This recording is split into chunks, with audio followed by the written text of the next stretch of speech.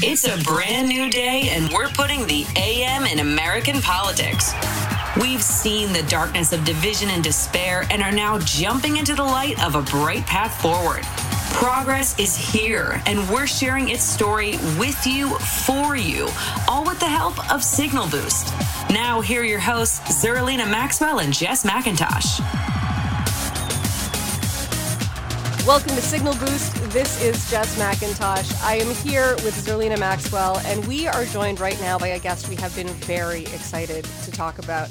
Heather McGhee is the former president of Demos, the current board chair at Color of Change, and she is the author of the new book, The Sum of Us, What Racism Costs Everyone and How Can We Prosper Together. Heather McGhee, thank you so much for joining us this morning. Good morning, Jess. Good morning, Zerlina. Good morning. Okay, you start this book with a question that we ask on this show a lot, which is, why can't we have nice things? That's right. And we usually answer that question with, well, because racism, or, well, because the patriarchy. Good. And you seem to have come up with the same answer here. So talk to me about why we can't have nice things. Yeah, I mean, I spent 20 years trying to answer that question, trying to fix the biggest problems in our economy through research and statistical analysis and legislative testimony and bill drafting and lobbying, trying to bring the facts about America's stagnant and declining wages, our lack of health insurance, our lack of health care, the poor investment we have in our own infrastructure, which gets a D+ from the American Society of Civil Engineers. I tried to bring that to the decision makers in Washington and in state houses and say, it is in our rational economic self-interest for us to be less stingy to our own people and for us to invest in our children and our future. And it was like crickets most of the time, as you know, right?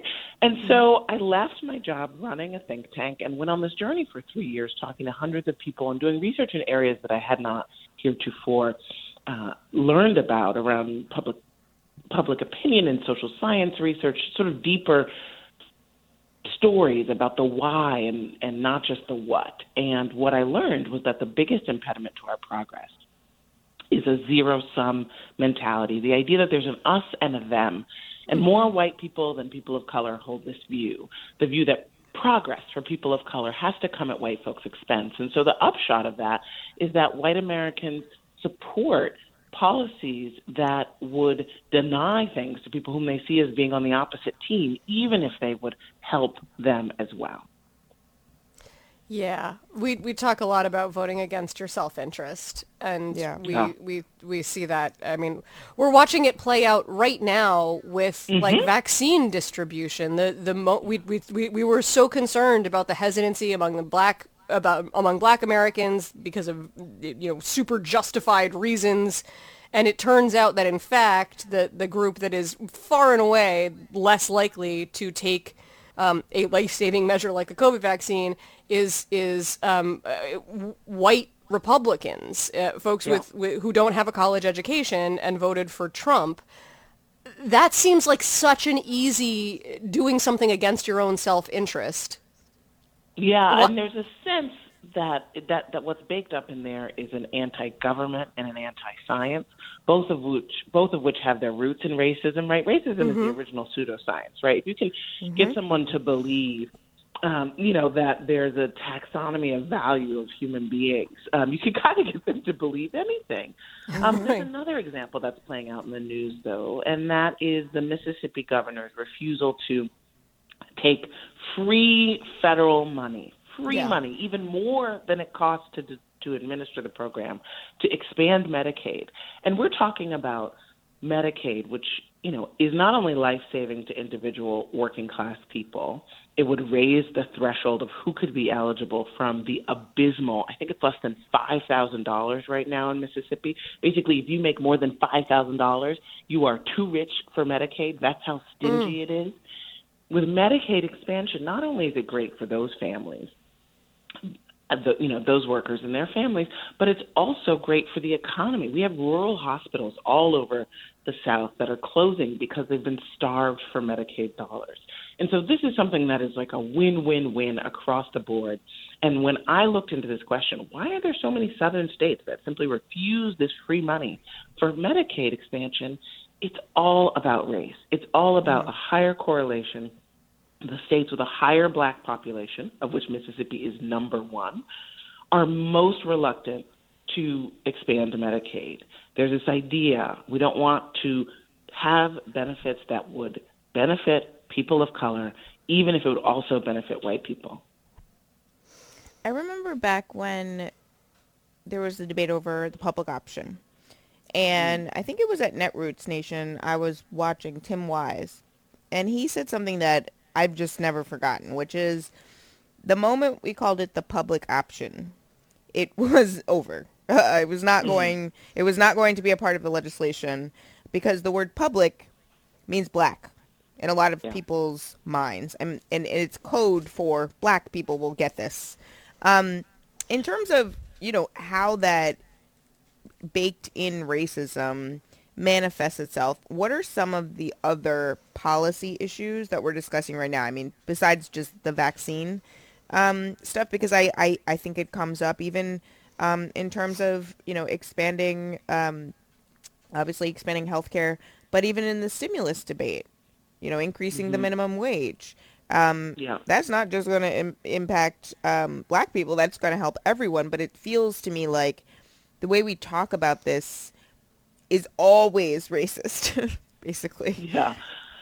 And I think it's really important that your listeners know that it wasn't always the case, that white Americans used to love government, that in fact the wealth and relative comfort and middle-class security that most white Americans have, although of course it's been declining over the last 50 years, really comes from a truckload of free stuff that was handed out in a racially exclusive way, from the Homestead Act and free land through to the New Deal, which was racially exclusive in so many terms, most importantly, the mortgage market and the labor protections, through to the GI Bill, which should have gone to millions of black veterans and did not because of segregation in education. So all of these big, generous public investments were pretty much for whites only in the 20th century.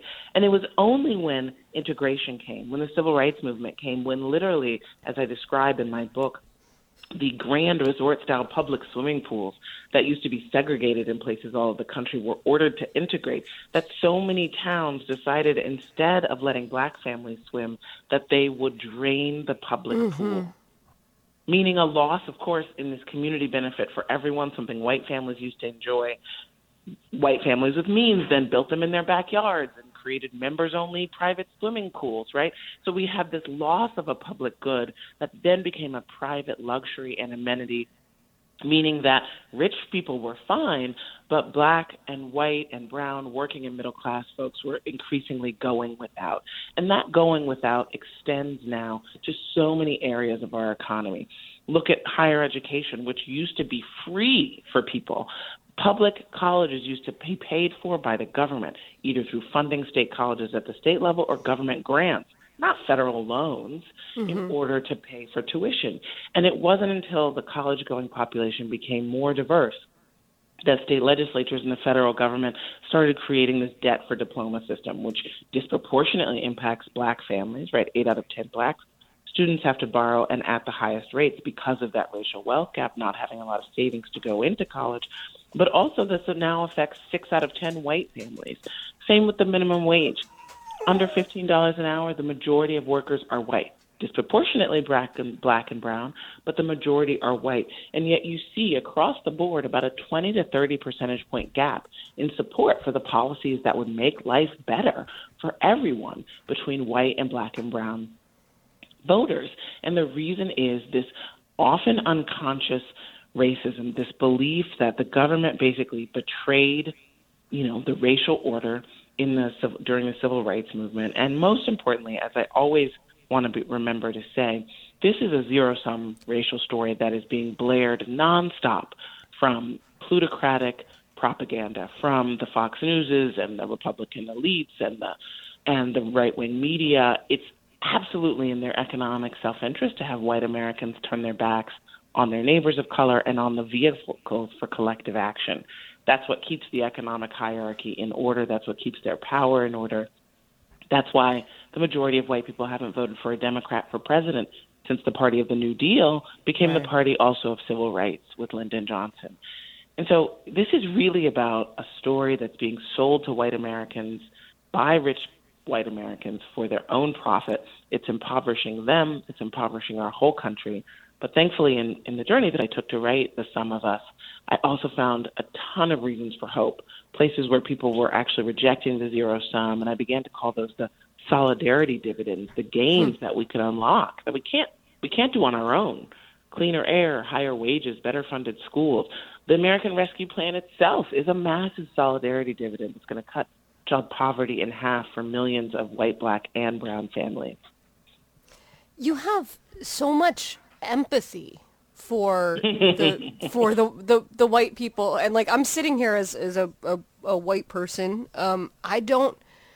I don't feel that usually. Like when I read about the pool draining, like that is a thing that I actually like. That is a piece of history that I knew that as soon as public pools were integrated, we drained them and built our own in our backyards. I have a really hard time looking at that and just not seeing hateful people. Like those are just hateful people who wanted to deny children a nice summer. Like I can't imagine anything worse than waking up and being like, how can I keep kids from having fun this summer? I mean, I can, but that's pretty bad. But like, so I think I get stuck in the like, you're an awful person. These are bad people, and you're telling me to broaden that thinking that like the bad people are possibly it's the ruling class that are making folks feel this way, and I should probably train my ire on the system instead of the individual racist with the pool drainer.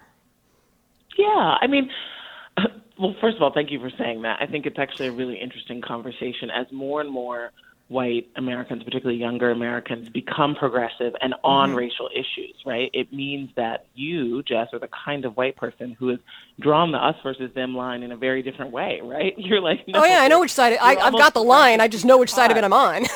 Right. Yeah.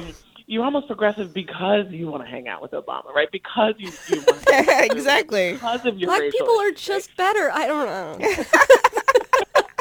You said it. I didn't. Sorry. You're like, I'm the first one in the integrated pool. Bring it. You know? So Right. it's actually like a part of your personality now, and I just think that's a really interesting moment we're in American politics. But ultimately, everything we believe comes from a story we've been told, and the only way we win, right? Black folks are 13% of the population. Let us be very clear. We may be, more than loud in the cultural space. We may be dominating Twitter, but we are not, even in Mississippi, enough of the population in order to create an enduring political coalition based exclusively on, Black power and Black politics. So there's a real politic around why cross-racial solidarity is important for us all being able to have nice things. But I guess you're right. I mean, I have been accused of having sort of a little bit more of the empathy gene and muscle than a lot of folks. And I think it's because, I always am looking at power. What is the question of power? Yes, the individual white voter who votes for a Donald Trump or who votes for a Ronald Reagan because of the story that they're telling that is absolutely hits one of the oldest subterranean stories in American society, the zero-sum racial hierarchy that justified stolen land and stolen people and stolen labor, that was revived generation after generation in terms of the idea of job competition and competition for housing and slots at schools, right? This is a very old story. So, I mean, I just feel like if you look at a guy who votes for Donald Trump, or let's just take it back to the pool, right? The white family that says, yeah, we probably can't have that pool anymore now that the people that I've been taught are so unclean, so disdainful, so distrustworthy that they should not even been able to, go to the same schools or drink the same water or swim in the same pool. I've been taught that, right? That wasn't something I grew up with, that was born with. That's not something I've been taught. And whose interest did it serve to have that racial segregation, right? There's a little bit of a sense of white superior status, right? What W.B. Du Bois called the wages of whiteness. What I found when I went into Mississippi to talk to workers who had just had a failed union organizing drive, definitely the white workers were treated better at the plant, and they thought that the union was going to put them on level ground, and so they wouldn't get the little perks. But this is the thing. None of the workers, white or black, had good health care or higher wages or better retirement benefits or job security without the union that most of the white workers voted against. So this is what Du Bois called the wages of whiteness, the psychological wages of whiteness. It's like you'd rather have a little taste of superiority than have real security and real freedom. That's been the trade-off. And that's why I say, ultimately, it's not actually in average white folks' economic self-interest or even survivor self-interest when we look at things like climate change or look at instances like Texas, right? These or Medicaid expansion. There's so many examples where white people are literally dying in order to hold on to this story that they've been told and that they are told day in and day out. And I just think there's a better story that's right there at the offing. That's a story of this country finally recognizing that our diversity is our superpower, that the proximity of so much difference in this increasingly diverse country can reveal our common humanity, that we can reject a very old story and replace it with something that really makes a new world out of this country. And I believe we're each day there's a toggle between those two possible stories. And I'm ultimately a hopeful person. I can't be here as the descendant of enslaved people and not be hopeful. And that's just, I'm putting my money on the future. I'm putting my money on us finally rejecting this old story. And I found evidence of it all throughout my journey to write The Sum of Us. I feel the same way, especially because I just think about what black people have survived just so that I exist in this moment. And I'm like, who am I to feel like, oh, this is so bad, it's never been worse? I mean, that is the biggest lie, right? And then the other thing, too, is that, I feel optimistic about, I'm really into the Gen Z babies. Like, I find the Gen Z babies to be inspiring in a way that just because of their ability to communicate about race, about gender, about identity, their ability to use TikTok to teach, people about these issues. I just find it so refreshing.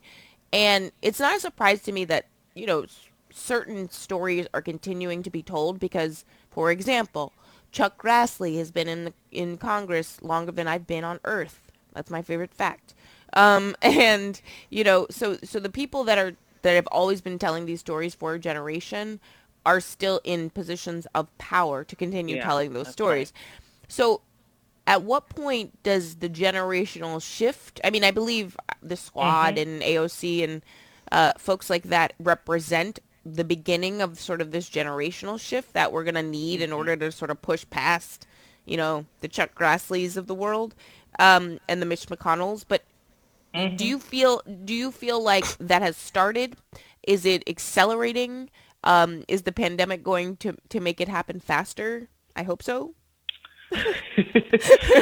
Well, Zulia, there's so much there. I totally agree with you that hope is a feature of Black politics, right? And that's what I've been sort of interested in this question, Jess, that you raised about sort of like almost like the personality traits that are drawn to certain politics, right? And it's like if you're a white progressive, you're kind of mad at the rest of white people. You're kind of mad at the Yes, this is true. You can often actually be quite pessimistic because you focus on all the things that are not the myth of American innocence, you like actually sort of super saturate on the negative parts of the country, And then if you're a Black progressive or just a Black person, frankly, there's often a lot of like cynicism, but also a lot of hope that absolutely comes from this idea that Zerlina expressed, right? That there's no way that we can ever say that our ancestors who had to face far more with far less would tolerate us being anything more than like roll up your sleeves hopeful, right? So I just think it's such an interesting, and then this is the coalition, right? These personalities are like thrown together. We do it every morning. Yeah, exactly. You Heather, get like taste of it every morning. We would really love to have you back, because this is one of those conversations that I feel like we could go 2 or 3 or 75 more segments on, and we, the two of us, would come away educated, and I'm sure our listeners would too. But instead, I just have to tell everybody to buy The Sum of Us: What Racism Costs Everyone and How We Can Prosper Together. And thank you for joining us this morning. And if you ever want to come back anytime, you are very, very welcome here. Thank you. Thank you both. Thank you so much for the show. Thanks for listening to the Signal Boost podcast. We'll be back tomorrow with more news.